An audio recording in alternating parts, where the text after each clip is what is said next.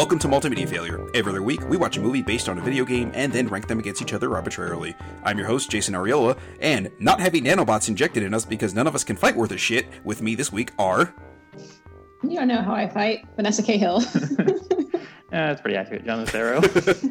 You know, Vanessa might be the only one of us that can throw a punch here properly because she played rugby, so... And I did some lightweight kickboxing in high school. Okay, well, yeah, then you might be able to. I mean, I certainly can't right now with two bum shoulders, so... I took karate when I was like 6. There we go. All right, so I am at the bottom of the pile, basically, at this point. Nobody wants to nanobot you. Yeah, that's fine, yeah. Anyway, so this week we watched Dead or Alive, a movie that released September 7th, 2006 in Australia and New Zealand, and came out in North America June 15th, 2007. Actually, that was, 15 days before I got married. Isn't that something? Wow, man. Yeah. It's like a time capsule. What a wedding present. Jesus. Anyway, this thing had a budget of $30 million. Guys, want to take a stab at how much it made? 31. 10. Vanessa is the closest, but still went over with $7.5 million. Yes. $7.5 million. Didn't even cover the costume cost, I would imagine. Gosh. Good Lord. What a garbage movie. Yeah, absolutely. All right, before we start talking about this shit show, guys, experience with the Dead or Alive game series. Vanessa, why don't you start us off here? I feel like I maybe played it a little bit, but probably not enough to remember anything notable. So to me, it would be like, oh yeah, a fighting game. Yeah, Dead or Alive is definitely one of those, oh yeah, it's a fighting game kind of games. So it's a kind of series. So I have played 4. Because the one I played, because it was a 360 launch game. Right. And my friend had a copy, so we played a very, very occasionally. Dead or Alive is like a B or C tier fighting game series. They're fine fighting games. Mm-hmm. They work, and they have a decent sized roster. But I mean, it's basically Tekken for perverts. So I've always thought of the DOA as. Yeah, so yeah, pretty much. I'd rather just play Tekken than DOA day of the week. As for myself, I actually used to play Dead or Alive pretty regularly. A friend of mine, actually the same friend whose house I went over and dropped my GameCube down the stairs that I just mentioned before we started recording this section of the podcast, he came over, brought his Xbox over, and I had never played Dead or Alive, and his other friend was over with me, and they enjoyed for about 2 matches kicking the shit out of me, and then I was like, oh, I know how to play this now, and then from then on they couldn't touch me. I used to actually be pretty good at fighting games, but that sort of stopped, I'd say, in my late 20s. My reflexes just started getting slower, and I just couldn't compete anymore. So yeah, that was my experience. I played Dead or Alive 2, 3, 4, and I think I dabbled in 5. Is 5 the most recent, or is 6? 6 the most recent. Okay, so I think I dabbled in 5 maybe a little bit, and then just realized nah, I'm not really interested in the series anymore. I'm an adult male now. I can be done. Yeah. There was a certain I don't know. I thought the Dead or Alive game series was kind of cool, just being able to do the ring outs where you would knock somebody off of a 20-story building, and then you would jump down to follow them. One of you should be dead, and the other one should, at the very least, have shattered shin bones from jumping down that far. But whatever. It was just sort of a nice little display of power, I suppose, for the original Xbox when that first came out, because that was sort of one of the big launch titles on the original Xbox, and that's why I think my friend had it at that time. So anyway, that was my experience, and that was the last time I really touched a Dead or Alive game and really have no interest. Oh no, I take that back. I did play the volleyball one that came out on the 360 for some achievement points, and promptly returned that one. So oh man, I was telling Jim about the volleyball one. He's like, this, because we're watching the volleyball scene in the movie. He's like, honestly, even as probably the audience for this movie, even not a 13-year-old boy, this is pretty lame. Yeah. Spoilers, Vanessa. Oh, sorry. There's a volleyball scene. The listeners don't know the volleyball scene yet because they didn't watch this movie. Yeah. And I hope they never do. Do yourself a favor and don't. So. Anyway, let's go ahead and get on with the shit show, shall we? I believe my notes this might be the let's say most light my notes have been on a movie in a long, long time. They're not the lightest. They're deep.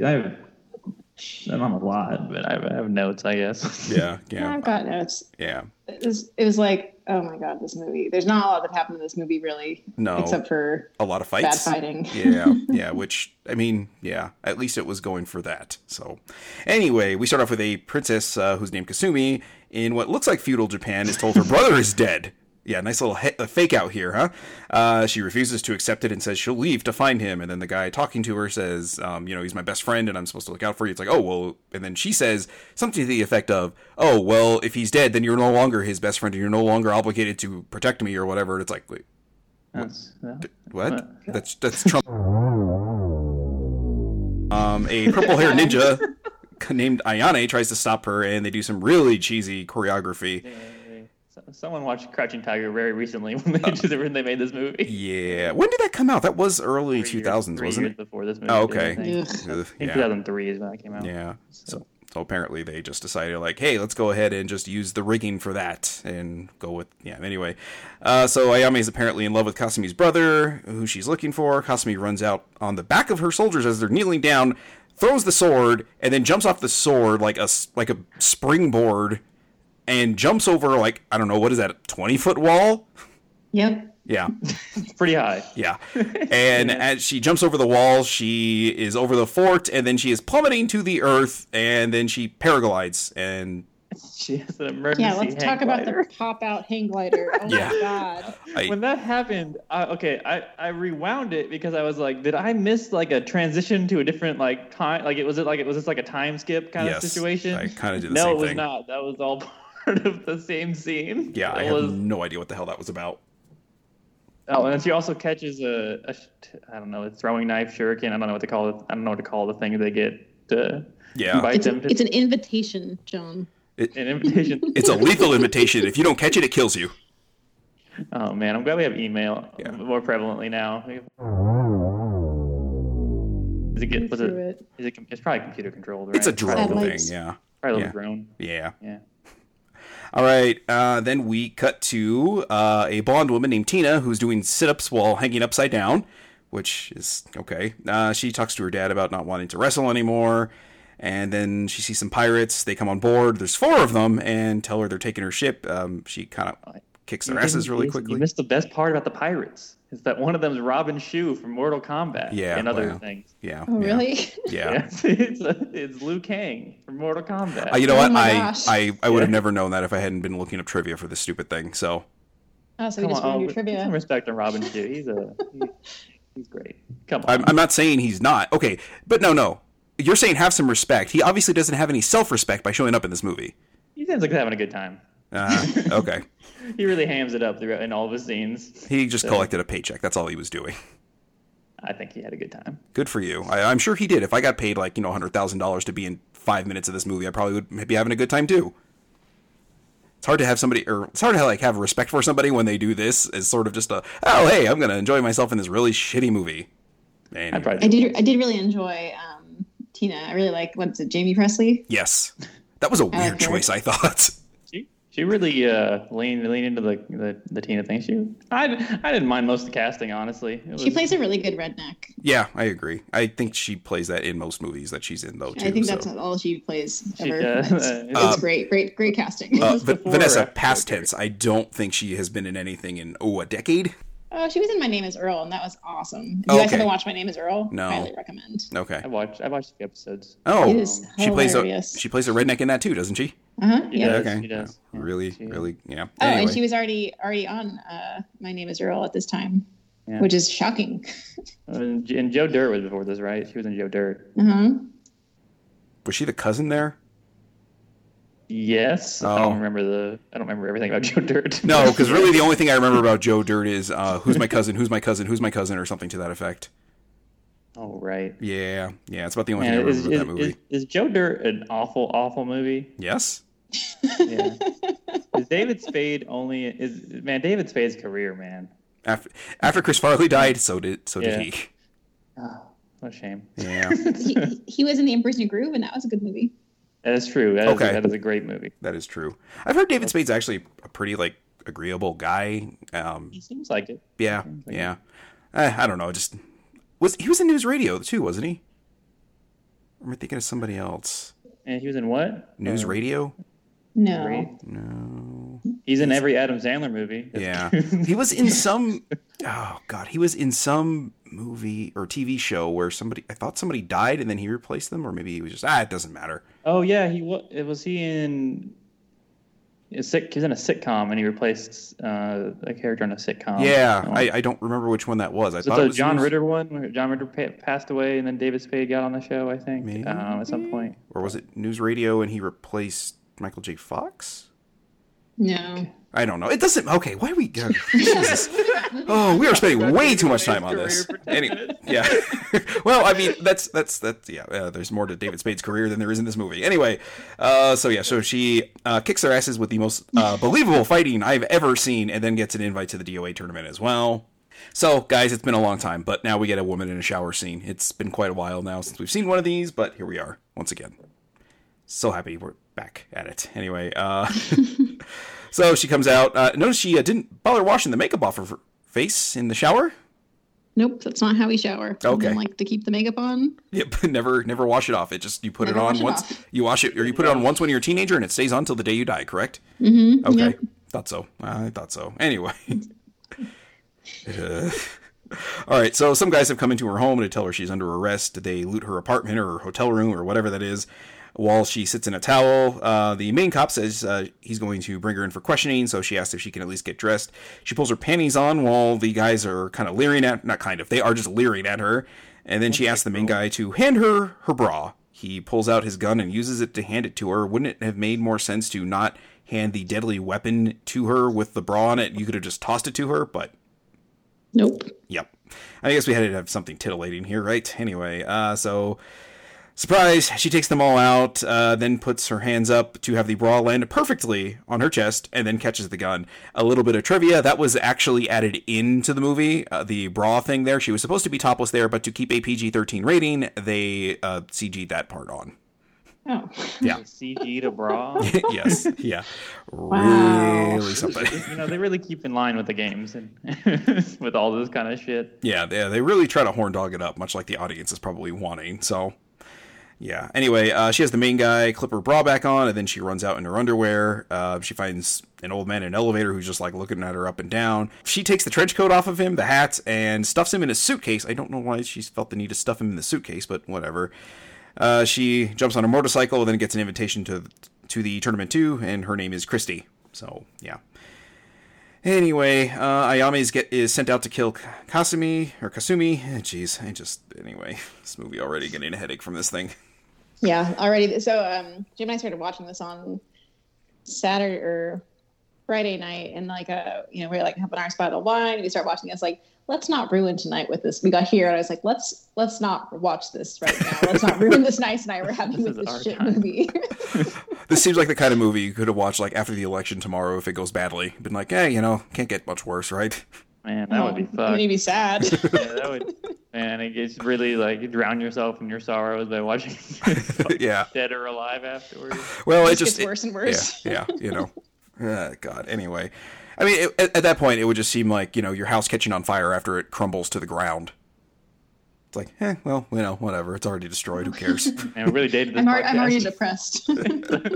I guess we're, sort of dating this podcast that we're recording this the day before the election. So, and 2 days before election riots start. So, pretty proud of that. Anyway, let's move on. So, we go to a plane with all of the people who are invited to the tournament, with a $10 million prize as the reason that they all decided to join this thing. They all sort of have some dumb interactions with each other, and then they're told they need to jump out of the plane to get to the fighting tournament and land near the Buddha statue. A bunch of overly dramatic music plays while they parachute out. It's really, really dumb. They land, and then we follow Kasumi, Tina, and Christine as they are like climbing to the top of the Buddha statue through a tower. All while Not really climbing though; they're like floating. Leaping? There's like no other staircase they could have gone up. No other way to get. They're like badly harnessed, and you can tell. Yeah. Yes. Yeah. And thankfully, they're all moaning very sexually while they're doing it too, as they're going up. It's pretty stupid. In the sun setting, so it's super romantic. Oh yeah, yeah. It's so hot. Just sexiest scene in cinema we've seen so far. So, anyway, they work together as they start to run out of time. Kasumi falls, and the other two grab them, and then Kasumi sees Ayame as she's kind of dangling there. Is it Ayame or Ayane? Ayane. Ayane. Okay, I wrote Ayame a couple of times because Ayame is the ninja from Tenchu. So yeah, Ayane is in the Ninja Gaiden games as well. The newer ones, yeah, the reboots. Yeah, the newer ones, yeah. I guess it's not reboot at this point because those things are like 20 years old. So yeah, she's definitely I think you can play as her in Sigma. I believe you're right. Anyway, let's talk about this movie more. I think we're going to be doing that a lot. Anyway, Helena, the woman from the video feed on the plane that I neglected to mention, welcomes them. A guy named Donovan is in charge of the tournament. He goes on and on about how Helena is the daughter of the founder of the company, and he's kept this tournament going, or something like that. They get scanned in, and it's kind of another chance for just cheesecake, basically. A nurse injects Tina with something. It has nanobots in it to track their bodily functions of sorts, and then we go into a montage of all of them training. Like I said, there's a lot that happens, but it really doesn't warrant being covered for the most part. It really just boils down to the fight scenes, and those are not great either. So get a lot of like bikini skating shots of Helena. Oh, yeah, that was a weird choice. Yeah.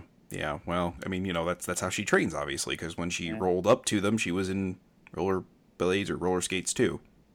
There's never a moment in this movie where the women aren't sexualized. Like in this whole montage scene, like when they're getting tested. Yeah, they're all naked the entire time. Yeah. To me, I'm not saying it's to the same degree, but I think the guys were sexualized a little bit too there.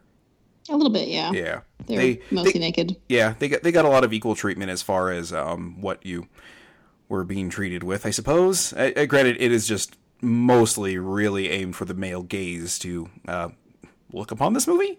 But there's some female cheesecake in there too. Anyway, so Donovan announces that they'll all have bracelets and will be assigned fights, and that they're supposed to drop what they're doing and fight as soon as the fight is assigned. Except that doesn't happen, I think, but once in the movie. So yeah, they all reschedule. Yeah, it's like, hey, how about tomorrow morning? Yeah, that worked for you after breakfast. Yeah. It's like I make sure you eat a light breakfast too. I don't want to hit you in the stomach and then you puke all over me. That would kind of suck. This is not Street Fighter 2. Let's not do that. Weapons allowed except for the human weapon. That means the fist. The human weapon. I almost right there. I almost checked out. But anyway, the human. Other than the human, he really thought he said something too. Like he paused for effect. Yeah. Anyway, there's a montage of all of them fighting and characters getting knocked out before we even meet them. Like we never actually met Lei Fang or Genfu, I believe, is the old man. They just kind of got knocked out, and that was the end of them. They're unimportant to us. Yeah. The old man killed that lady. And the Genfu killed the lady, and then I think Helena killed a guy dressed in yellow multiple times. Like I thought he was dead, and then she just kept beating the shit out of him afterwards. Yeah, well, she I had a believe lot in of this game they are knocked out. In Dead or Alive. Isn't it KO? KO. Yes, but it's also dead or dead, alive. I guess when you beat him on the screen, it's like dead. Yeah, and then it puts or alive over your character afterwards. Yeah, with a question mark. Yeah. Dead or alive? Oh god. Anyway, Kasumi has a flashback of her brother saving her from some kidnappers. I thought this was Hayabusa, who is Ryu originally, and then it's like, oh, okay, because we haven't seen the brother at all, and then just sort of like, oh, takes place a couple of years ago. But she's also the ruler of this place with an incredible army, and somehow gets herself kidnapped by 4 guys. Yep. Yeah, I thought that too. Yeah, real dumb. She's like a really good fighter too. Mm-hmm. So, but not against those 4. They were too much for her. Yeah, apparently. They definitely look like fighters. Yeah, she went peacefully, apparently. Anyway, after Hayate beat the crap out of him, he gets an invite, which, again, if they're on the top of this mountain, how did that thing get there and just know, exactly when to... Anyway, I'm thinking about this too hard. All right, so Donovan explains about Hayate, Kasumi's brother, having lost to Leon in DOA and having been thrown off the top of the balcony that they are on, which is, I don't know, about 150 stories off the ground. Yeah, it's pretty high. Yeah. It would hurt for sure. Even if you rolled at the end. Yeah. you know. John, I think in that case it would be dead, not alive. God, they missed an opportunity to put dead over the screen. Uwe Boll would have done that. He also would have had them naked more, so that's... Oh my God. Yeah. You're right. Yeah, gross. Anyway, let's move on. So Hayabusa sits outside while Kasumi takes a bath. Kasumi doesn't believe Donovan that Leon killed her brother. Hayabusa obviously has a thing for Kasumi, and apparently she has a thing for him too, maybe? Question mark? Yeah. There's a lot of question marks in this movie.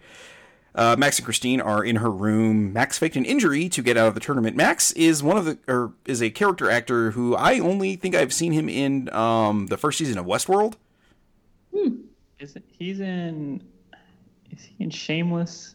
Never seen Shameless, so couldn't answer that. But I just remember him as the guy that's the one of the characters or one of the robots like falls in love with, and I've always like, oh, he's a real handsome dude. And then he's in this movie, and I'm like, oh man, come on, man. He's in a few things that I've seen. Like he's a character actor I recognize a lot, but I can't think of what it is now. I think he might be in Shameless. He's the guy from that thing, anyway. Yeah. Anyway, Dead or Alive. Yeah. So his name is Max, and he faked an injury to get out of the tournament, or at least that fight. I thought it was the tournament altogether because I thought once you were out, you were out. But apparently, you can fake an injury or have an injury and not fight. Which I don't know. In the middle of a fight, wouldn't you get injured? Sounds like cheating. Yeah.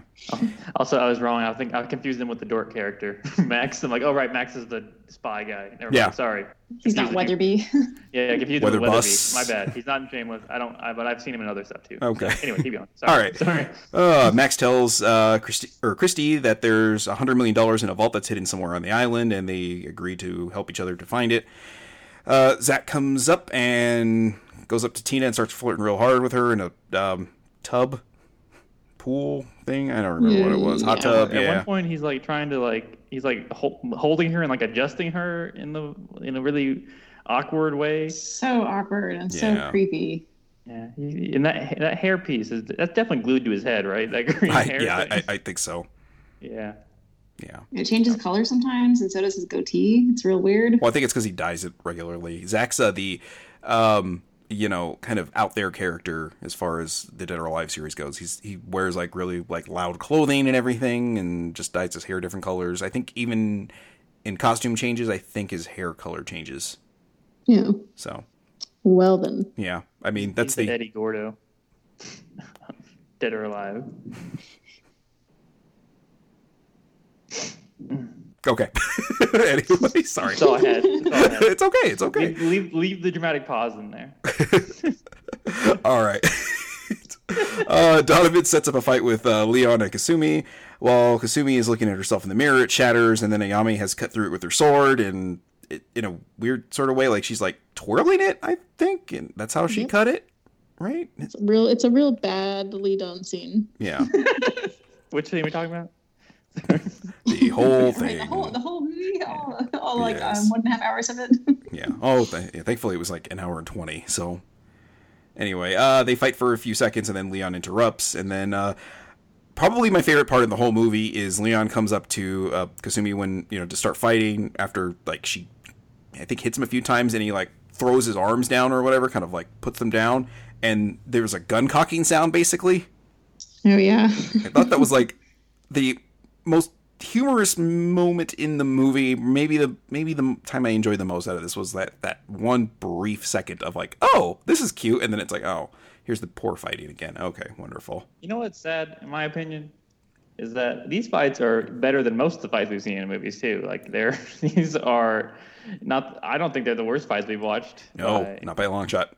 By a long shot, they're some of the best fights we've watched, which is a really sad statement. Yes, it's very sad. I thought this would be like parts like this too is like kind of like they're trying to be funny, but they're not like committing to it enough, I guess. Like there's just not the sound in a minute with Tina and Zach where there's like birds chirping because he like got punched in the I think Leon fell on him or something, but like I feel like they could have if they would just tried a little harder, it could have been an okay movie. I think if they stuck with, I'll get into this later, but I think if they had stuck with the more comedic approach to this, I think it would have worked a little better. But yeah, they couldn't decide. They do kind of nail the juggle aspect of Dead or Alive fighting when in these, whether it's purposely or not.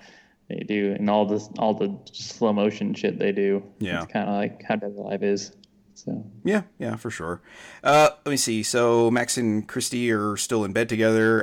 Lena is apparently the key, and I felt the earth move. Was the line spoken by Max as the fighters, or as Leon and Kasumi come closer and with their fight, and then they break through the wall. Kasumi knocks out Leon, and then Tina and Base, who are father and daughter, get set up to fight. Christy is in the same bed as Tina. Christy, we find out, sleeps in the nude, and then we have a weird dad-daughter moment as he thinks his daughter's gay. So this scene I really thought was very funny. I actually did like this too, because I was like, oh, like he's handling it very well, because you wouldn't figure like a big burly like Texan kind of hick dude would take it very well, but he's like, oh, okay, that's fine, whatever. Also played by actual wrestler Kevin Nash. Oh, really? Oh, yeah. Okay. Yeah, so he's playing. Kevin Nash is basically playing Hulk Hogan in this movie, but more likable than Hulk Hogan and not racist, hopefully.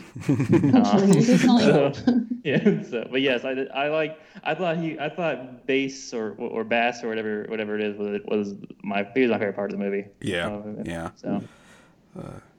Yeah, I mean, at the very least, he's LGBTQ friendly. So there's that. Yeah, that whole interaction was pretty good. Yeah, I was watching it. I was like, I don't know if I was at this point already that I was like kind of like with this movie, and maybe the gun cocking thing with his arms, or Leon's arms, sort of took me to a high. But I was like, for a brief moment with this, I was like, maybe this isn't going to be that bad. And then the rest of the movie happened. So I have to say, Jason, I had a similar experience at this point in the movie too. I was like, there's some scenes I'm enjoying, I guess. So yeah. Maybe same. Yeah. Maybe I'm just broken. Yeah. Yeah. Well, and that was the thing I thought about too when I was watching this and thinking some of the fight stuff. I was like, in context, Jason, in context. I kept thinking to myself, well, this isn't like, these fights are actually, some of them are choreographed pretty well. And then I was like, no, they're not, Jason. You were just thinking about all the other video game movies you've watched that have had combat choreography in them. No, this is not well done. Back to reality. Anyway, moving on here. So Max is with Helena. Donovan sends in Bayman to fight him, and somehow Max wins by kicking at him once, hit him in the groin with a shoe, and then once in the head, and then gets knocked over. And as he's falling backwards, he knocks something and hits him in the head and knocks him out, basically. So, yeah. Gotta get the nut shot in there. So yeah. All right. So the next day, Kasumi is doing acupuncture on Tina in the middle of a lake. Bass shows up, or Bass? Was it Bass? I don't remember. Her dad shows up. Kevin Nash. There we go. Kevin Nash shows up and looks at them and says, "Does Chrissy know about her?" That was so funny. I thought that was pretty good. The best part of the movie. Yeah, he really was. And after this, he's out because Tina ends up beating him. So. Yeah. Okay. Yeah, quite the shame. You would hope you'd at least have stuck around, but I guess not. So, yeah. Anyway, Christy sees Max massaging Helena. He takes a picture of a tattoo she has. Tina and Kasumi team up against Helena and Christy in a volleyball game. Hayabusa asks Kasumi to keep Donovan distracted while he looks for signs of Hayate. Hayabusa fights his way up while the volleyball tournament or game is going on. And then in the middle of this, a shuriken hits the volleyball and Kasumi runs off. And yeah, Ayami and Kasumi fight in a conveniently found bamboo forest. Fight sucks. Yeah, it's the worst. Yeah. It's so boring the entire time. Yeah. And then Ayana just floats away at the end. Yeah, I don't know what that was. Yeah. It's what? Yeah. Tina and the others interrupt as they go looking for Kasumi, and Ayami just kind of floats off. I would imagine kind of like Prince just walk, or leaving a concert just woo, flying off stage or something like that, It just yeah. Anyway, so we go ahead, sorry. I said, but yeah, you're I could that's exactly how Prince leaves every concert he had, just like Ayane did in Dead or Alive. Just kind of floats off. You're like, how did he do that? There's no wires anywhere. Prince just floats, man. Prince just floats. Anyway, the computer guy that's been working with Donovan, we find out his name is Weatherby, starts hitting on Elena, and man, I really felt for Weatherby there in those instances, because I was like, yeah, I kind of remember the first time I tried to hit on a woman and it went about that well. I was worried he was going to be an incel, but he turned out to be okay. Yeah, he was an all right dude. Yeah. So Zach tries with Tina again, and it turns out they're next in line to fight, and Tina's crack is, what was it? I don't think you're going to be much of a dance partner after I break both your legs. It's like, hey, nice line there. Not bad, JB Presley, not bad. Yeah. So after a long, really kind of drug out fight. Tina ends up beating Zach. Donovan and Weatherby set up Christy and Helena to fight. Christy makes a deal with Max about half of the money in the vault if she tells her about Helena's other tattoo. Helena and Christy have this fight in the rain, and this is where for a second I thought, like, maybe the fights in this aren't that bad. And then I thought, no, Jason, no. Context. They are good for what we're working with. Yes. So yeah, that's a good way to put it. They are I was surprised how decent the fighting scenes were for most. And this one was like not good, but like okay. Like the rain was fun, the ambiance was cool, the location was neat. Girl fight in the bikinis. Yeah, if anything, this Dead or Alive movie got the fighting, so you got to give it that, which is so. And really, is there anything else we want out of a fighting game movie? No. Yeah. As it turns out, there is, but we don't know really what it is. But it's not this. So anyway. So while they're fighting in the rain, Chrissy holds her back, and she sees a tattoo on her neck, and we cut to like Chrissy and Max talking back and forth, and she's drawing the tattoo that she saw during the fight. And like I said, the thing with this fight, like, I like the rain effect, and then the music I thought during it was pretty good, but then it ends with, like, that cheesy kind of, like, wire throw at the end, where, like, Helena kind of was, like, hanging for a second and then falls to the ground. I was like, oh. How did she lose? I thought she just kind of fell. It was, she was KO'd. Her health meter ran out. Yeah, there you go. Oh, it is. She played... She fucking wore her down, just tapped her on the shin or something, and that's how she lost. Battle of attrition, baby. Sometimes that's all it is. Just chip. It was chip low damage, kick, man. It was all chip damage. Yeah, low kick. All right, so the tattoo turns out to be the Buddha head, and it has a password on it of some sort. So then Kasumi, Tina, and Christy go looking for Hayabusa. Conveniently, they're the last ones in the tournament as well, and then they end up finding Donovan's office and find a secret door. Weatherby makes a pass at Helena again on a rather large flight of steps and seems to actually make some progress this time. Don't really know what happened there. Like they're in love now. Yeah, it's just that fast. Yeah. They're making out by the end of this. Very true. She's into the dorks. even though the way he walked up to her was very creepy. So, like his initial impression, very rapey. Yeah. So. I mean, the nice thing about Helena though is she's like, I'm not really afraid because I can definitely kick his butt, and most rapists probably. Yeah, most people. Yeah. Yeah. I mean, she in just a scene or two here, she ends up taking out like 50 people. So, but lost to one other one-on-one fight. Anyway, yeah. So while they're looking around, they find themselves in a computer lab, which I thought was the same lab that Weatherby and Donovan were in earlier, but it turns out that he just has one that looks very similar to that one. Yep. Anyway, and they find Hayabusa laying on the ground unconscious. Weatherby tells Helena he saw Donovan and Helena's father arguing about the Dead or Alive tournament, and as Donovan's kind of spying on this, Donovan orders his troops to kill Weatherby and Helena. Helena wants to go stop Donovan, but they're suddenly surrounded by, as I said before, about 50 people, and Helena takes every single one of them out by herself, save for one who gets up to stab her, and then Weatherby comes out of the bushes that he got thrown in, and then punches him, and then Helena just seems absolutely smitten with him for that. It's I'll a take sword it. This was one of the worst fights in my opinion. Yeah, I agree. Yeah, because there was like no like real sense of impact with the sword either. It was like, did those people get sliced? Because at the end they're all like writhing around in pain, like they got hit more than anything. This had to be a PG movie. It's one of those blunt swords. They're all training swords. That's what it is. Anyway, Hayabusa, Kasumi, Tina, and Chrissy are waking up in some chambers. Donovan comes in, puts on some sunglasses. We cut back to Weatherby and Helena using a secret entrance into the computer lab. So we find out a machine harvests the data from the nanobots, and then it takes it from the four fighters and goes into Donovan? Yes. Okay. Sunglasses of the future. Okay. So it's got the little red light too that shows it's doing science. Yeah, that's right. That's right. And, the only thing it was missing is like those Bose sunglasses that you can put on and it'll play music. Is this the first fighting game movie with this plot point we've had? Yes. No, because No? the Street Fighter 2, the animated movie, was collecting DNA off of fighters, remember? Oh, Right. yes. Yeah, because I thought it was a yes. Street Fighter that might have had this. Was the first Alpha like that too? Because he turns into like a thing that shoots a mouth laser at one point. I think you're right. Yeah. All right. So apparently that's the plot to every single fighting game movie. So it I mean, they is. have to have like some. I mean, what the plot is like win the tournament. That's not a very good plot.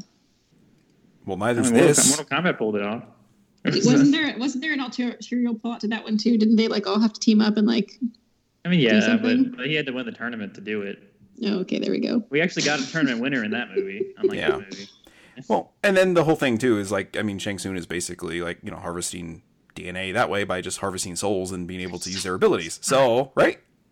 Kind of the same thing. Oh yeah, the souls. That's what it was. Yeah. Yeah. So Been a literally, long time. did they do that in Tekken as well? Okay, let's stop. We're going to be melted. I think that Yeah, might they- have been a check. We haven't watched Tekken. Did we watch a Tekken movie? Yes. Oh no. He tears that dinosaur in half with his bare hands. Yeah. This is where we the find that. dinosaurs were Tekken. Yeah, and then we found out that John is an expert in the Mishima blood curse or blood feud or Yes. whatever. Yes. Okay, Yeah. I recall now. Welcoming back to me. Yeah, like I said, kicking back something from like 30 episodes ago. Oh. Oh, Still an expert. anyway. So Hayate is alive, but he's locked up. Donovan releases him, and then Hayate tells Donovan to let the others go. Donovan says he'll release him if Hayate beats him in a fight. So it turns out what the glasses do is they show a prediction of fights. So this way Donovan can work around it, I guess. I think, right? I think it I don't know. Does it like scan their abilities into him as well, or is it just like he's like a robot basically and can just predict everything? I thought he got like their abilities at first. I think because he's not like in that good of shape, right? Like he's not like an old man that like, but he is old though. But like, yeah. he's like your body still has to be able to compensate for like what right? There's some pretty impressive moves throughout this climax of this film. I don't remember the plot to this. I don't remember this plot point specifically. I remember he put the glasses on and could fight. Yeah. I was like, yeah. So. Yeah. Yeah, because like the first time he put him on and was fighting Hayate beat him, but then it said, fight predicted or something, or results predicted or something like that, and that's how he ended up beating the crap out of Hayate. So well, when he fought Helena, he couldn't because he didn't he get didn't her have data. So it has to have the data prior before. So why does he need to scan them during the fight? I don't know. Well, he's got. So I think what they were doing, they were being fancy and they were saying, this is how the fight would have gone on if he didn't have the glasses. But he does. They didn't do a very good job of this. Okay. Yeah, I think we're all confused, and I think we should just move on because who gives a shit? Yeah. Moving on. Yeah. So Hayate gets his ass kicked, and he gets hit right through a wall and starts falling down the tower, but Ayane grabs him out of nowhere, and she just makes an appearance to either try to kill Kasumi or save Hayate, apparently. Anyway, Max is doing the thing I hate most, a sliding block puzzle. Everyone loves a good sliding puzzle. Yes, I fucking hate those puzzles. Anyway, and he gets into a safe that way, except he pulled one of them off, so couldn't he foreseeably actually take them all off and just put them up? No. No? Okay. Anyway. No. Think about it too hard, Jason. Think about it too hard. Anyway, Donovan talks to some people watching the fight who are buying the program that he's selling. So apparently that's what it is. It's a computer program that somehow works into your muscles, I guess. It's got to be muscular, right? Because all those people are definitely not in good shape. All those investors, they're all old white men. Well, I think they're just it's more like a super soldier situation where they want to use that to make super soldiers. I assumed it was going to be. Oh, okay. Not that they were going to personally use it. I feel like it was this is more of like an evil army situation. That makes more sense. Yeah, but if you're like the best fighter in the world, like M. Bison is, you can just totally control everything through martial arts, right? Yes. Okay. Martial arts and psycho power. Yeah, there you go.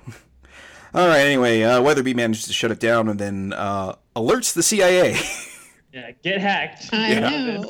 CIA alerted. Like, He emailed cia.gov.org. Yes.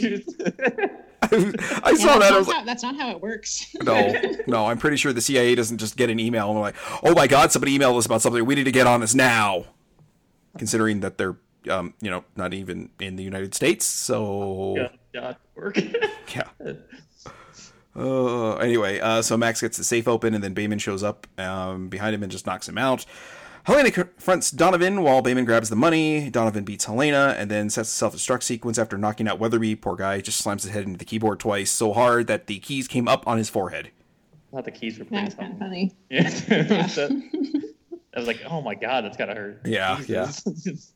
Yeah. Poor guy. Anyway, Weatherby comes to long enough to free Kasumi, Chrissy, Tina, and Hayabusa. Chrissy, Kasumi, Tina, and Helena fight Donovan while Hayabusa and Bayman fight. Weatherby isn't having much luck stopping the self-destruct sequence either. Donovan drops his glasses, and then he realizes he's screwed. So he starts running away, and while he's running away, Hayate just kind of follows him from underneath the wooden planks that he's running on, and then stops him with one punch, or like one knuckle, basically, to the arch of his foot, and he just collapses in a scene that I don't understand, where they then show his red blood cells getting jerked around in his foot. You gave him a blood clot? Yeah. Maybe that's what it was. Punched a blood clot? I kind of thought maybe it was a bad job of showing his foot drugs. Hold on, Vanessa, I'm sorry. Okay, sorry, Vanessa, go ahead. I just punched a blood clot I thought they just into did a really him. bad... I thought they just did a really bad job of showing like a breaking his foot animation. Yeah, like you would show a bone, not blood cells. I think it was. I thought I was gonna say like they stopped his heart by punching him through the foot, like 1 inch punched him through the foot and stopped his heart. Yeah, like a pressure point thing or something. Yeah, That is way cooler than what happened. Yeah, no. Instead, he just owie my foot and went down. So I mean, it like the equivalent of stepping on a Lego, I presume. Which it's painful, but. They beat him really anticlimactically because then she acupunctures him right after this. That's it. Yeah. That's stupid. So just as the lab blows up and the flames engulf Donovan, bye, dude. They all dive off the tower in a like synchronized dive sort of thing. I was like, oh, Yep. okay. Yeah. Exploding, you gotta jump. You gotta do a freeze frame. Yep. Didn't get that though. All right, the pirates from the beginning of the movie find the fighters floating in the ocean. The fighters take their boat and go save Hayabusa, Max, and Weatherby, who are floating around too. Max and Chrissy, was it Christy or Christy? Christy. I think I've been saying Chrissy the whole time. Whatever. Who cares? Nobody. I don't even think the people in the movie go care. back and forth on it, honestly. Yeah. I mean, I was doing that with Ayame and Ayane, so whatever. Anyway, Max and Christy, Hayabusa and Kasumi, and Helena and Weatherby all have kissy face thing going on there. And Tina tells them to get a room. And then we cut to 1 week later at Kasumi's place. They are all fighting Kasumi's troops. And yeah, that's the end. Like, why? Why did it end that way? I don't know. Aren't they all going to kill Kasumi? Whatever. Yeah. Anyway, matter. that's the end. Yeah. The end. Okay, so we sort of went over the positive things about this movie. Like some of the fights are okay, which in the realm of context for this podcast is, pretty high, which is bad, which is really, really bad that it is. And that's its own issue. We've come to accept. Yeah. There were some humorous moments, just a couple, like maybe 3. Yeah, 3. Maybe 3. Maybe. We all genuinely thought they were funny, which it doesn't always happen. So I think this movie suffers from the same issue as Dead or Alive itself, in that in the middle of the fun moments, there's a bunch of showing off women's bodies. Oh, pandering to the male gaze? Yeah, a bunch of fan service moments throughout. Yeah. And then, of course, it has the ever-present issue of fighting games don't have good plots. It's And some of the acting was really, really, really, really bad. Kasumi could not read a line to save her life. Nope. I mean, she could read. I take that back. She could read a line. She could definitely read lines. She could not emote a line to save her life. Yes. Yeah. Boy, I think I've read a literal script sometimes for Rocket With Your Card Out, and I came across as more natural and less wooden than she did. It's like, and I'm not a professional actor. I'm just a podcaster.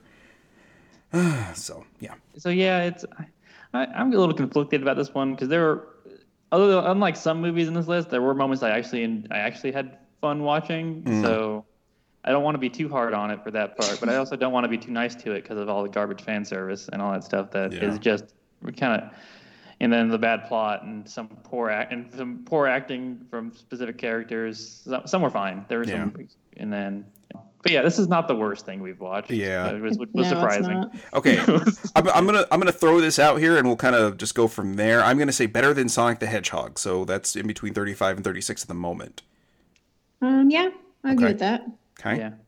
Do we wanna like talk it? Oh, this is. Is this better than? I feel like you started pretty low, honestly. I feel like we're okay. Oh, maybe not. Well, yeah. I started looking, and I was like, oh. I mean, honestly, like I said, outside of the, I guess the sexism thing kind of going on here, like I'd rather watch this than Tomb Raider. But that's just me, maybe. I think I'd rather watch Tomb Raider than this. Okay. So is this better or worse than Street Fighter Alpha? It's better than Alpha. I remember Alpha's just ungodly boring from what I remember about Alpha. Yeah, and like 2 hours long, I think, nearly. Yeah, this was a relatively quick hour and a half compared to how some. That's true. Yeah. So maybe it's better. I'd be willing to like I'm not like a firm worse than Tomb Raider. I mean, Tomb Raider had a better plot because it had a plot. Yeah, just barely. But yeah, it had something resembling a plot that was structured. Taking a knife to the face. That was my headcanon. Never mind. Sorry. Headcanon does not count in our rankings, man. That was Daniel Craig, right? Yeah, Gerard Butler's the other one. Yeah. This list is weird. Okay. Pokemon Ranger in the Temple of the Sea? Not the best Pokemon movie. No, but I'm saying, is this last one on the list? So, Yep. I think I'd rather watch this than a Pokemon movie at this point, but that just might be because we watched so many Pokemon movies. Okay. Temple of the Sea was really boring, though. It was like a really bad Pokemon movie. Yeah. Really if they trimmed off like 25 minutes of that, I think it would have done a little bit better. But oh, for sure. Yeah, neither here nor there. Okay. Better or worse than Mortal Kombat Annihilation? Vanessa, I know you like. I like the dance fighting. Yeah. That's kind of where I was like, I was kind of like, okay, that might be the ceiling right there because I know you really like the dance fighting there. I find the group fight scenes are really good. I feel like Annihilation made us laugh more, even if it wasn't as intentional as it was in this movie. I mean, there were the hamster balls to hell in there, so. It's. Right, that was the first or the second Mortal Kombat, right? Which one was it? The hamster balls. What did you say? The hamster balls to hell or whatever, the gyro things. That's that movie. That movie literally gave us one of our ending stings. Oh yeah, that's true. Yeah. Okay, I think we can kind of settle this there. Yeah. Cool. All right, we've got our new number 31, DOA, Dead or Alive. Congrats to DOA Dead or Alive for being better than I thought it would be. Guys, I was really watching this and thinking like, this is probably going to end up pretty low on the list, and well, here we are, almost kind of in the middle. It's funny because I go into it. My standard is it going to be a bottom 5 movie? And then at that point, when it's not, I'm like, okay, this is because those are some of the worst experiences of my life is watching those movies. So. Yeah, they're pretty bad. I'm surprised it's been a Pokemon movie, but does it make me feel good about all the other Pokemon movies we have to watch still? Yeah, that one, it's Pokemon Ranger though, Vanessa. Maybe they'll get back to the grassroots there. I don't know. I mean, Ash was still in that movie. Yep, he's going to be in all of them. Yeah. I was going to say, Vanessa, I hate to break it to you, but I don't think we're getting rid of Ash Ketchum. Wouldn't it be nice, though? Can somebody please listen to us out there on the airwaves? Please make a Pokemon movie that's not about... I mean, I guess they made Detective Pikachu, so I guess I already got my wish. Yeah. Monkey's Paw wish there. Weird. It's like the best one. It's definitely probably the best one. That's going to be... I think that would be top 5. So that might be a treat eventually if I don't watch it before then. So. Yeah. I think Vanessa and I are probably in the same thought that this is probably, unless like we get some really good things here pretty soon, that's probably going to end up being the top 5 pretty easily. Yeah, it's pretty wonderful. Ryan Reynolds is pretty much fantastic. So yeah, that's another video game movie we've watched, guys. So yeah. Oh boy. All right. So the next one we're going to be watching is actually the Animal Crossing animated movie. That will be our episode 50, which is kind of amazing. Yeah, I do wish it was. I do wish it was the gritty one where we talked about where there was a literal loan shark as one of the villagers. That'd be so good. Yeah. Unfortunately, what we'll probably get is just some cutesy kind of generic anime thing, which will probably be fine. And yet, somehow, it's 87 minutes long. It's 87 minutes long? It's longer than this? Yeah, I'm on the Wikipedia page. And it's like, gosh darn it, are you serious? How can they even make an 87-minute long Animal Crossing movie? I was already going to say it's probably locked for top 20, honestly, but now I'm yeah. Ugh, boy. All right, well, and after 50, what are we doing? What is that one? Like a Dragon, I believe, is after that. Oh, right. Yeah, because that was originally going to be our number 50, and then Rampage kind of threw a monkey wrench in that works. Oh, got it. That's good pun, Jason. Yeah, unintentional, but I'll take it. All right, that'll wrap up this episode of Multimedia Failure. Man, that was a short one. Holy shit. It's not a lot happening in that movie. No. If for some ungodly reason you really are curious and want to watch it, it is very effortless to watch it. You don't really need to think about it too hard. Some of these movies, sometimes you're like, you got to put at least a little bit of effort into like keeping track of who's who. But this, it does a very good job of letting you just kind of veg out and not pay attention to it. I mean, this is almost a movie you could listen to a podcast while you're watching and still get it. Maybe the Silent Hill podcast, our previous one that we did. It's high quality. Yep, good stuff. Number 3 on our list now. Could plug on our own show. yeah, that's what we need to do. All right, anyway. So that'll wrap up this episode of Multimedia Failure. As usual, go to Twitter and you can follow us at Multimedia Fail. You can follow me at Jason Ariola. You can follow Vanessa at Vicarious Rock. And you can follow John at JohnLucero777. Go to patreon.com/gamesandjunk. And over there, you can kick in $3 a month. And for $3 a month, that will get you a RSS feed with all of the podcasts we do on the Games and Junk Network. That includes the Game Club, which is back up and running 2 months in a row now, baby. Yeah, we're going for 3. Yeah. Right now, John's taking the helm on that, and that's probably why it's actually happening. So I take full responsibility for it never happening because Jason cannot be bothered to not take 3,000 pages of notes for anything. So yes. Yep. Anyway, you'll get bonus episodes of Rock Out with Your Card Out for $3 a month. You will also get bonus segments on this show that you'll get something kind of just a preamble basically before we start recording the episode proper. And then a bonus segment at the end where we either talk about trivia for the movie itself or just kind of have a fun time shooting the shit with each other before we find out we were in for another 4 years of somebody we don't like. So, yeah. Oh, anyway, you will get all of that at a higher quality audio rate, and for $5 a month, you will get all of the stuff on that previous $3 tier, as well as a shout-out on the show. So, the people that have done that are Alex Messenger, Josh Carpenter, and my 2 co-hosts here. I'm trying to make that less awkward to say thank you to you two, as you're on the podcast with me, so hopefully that worked. So, I think that'll wrap up this episode. So, until next time, trust the fungus. I wonder how David Spade is doing. Suckers!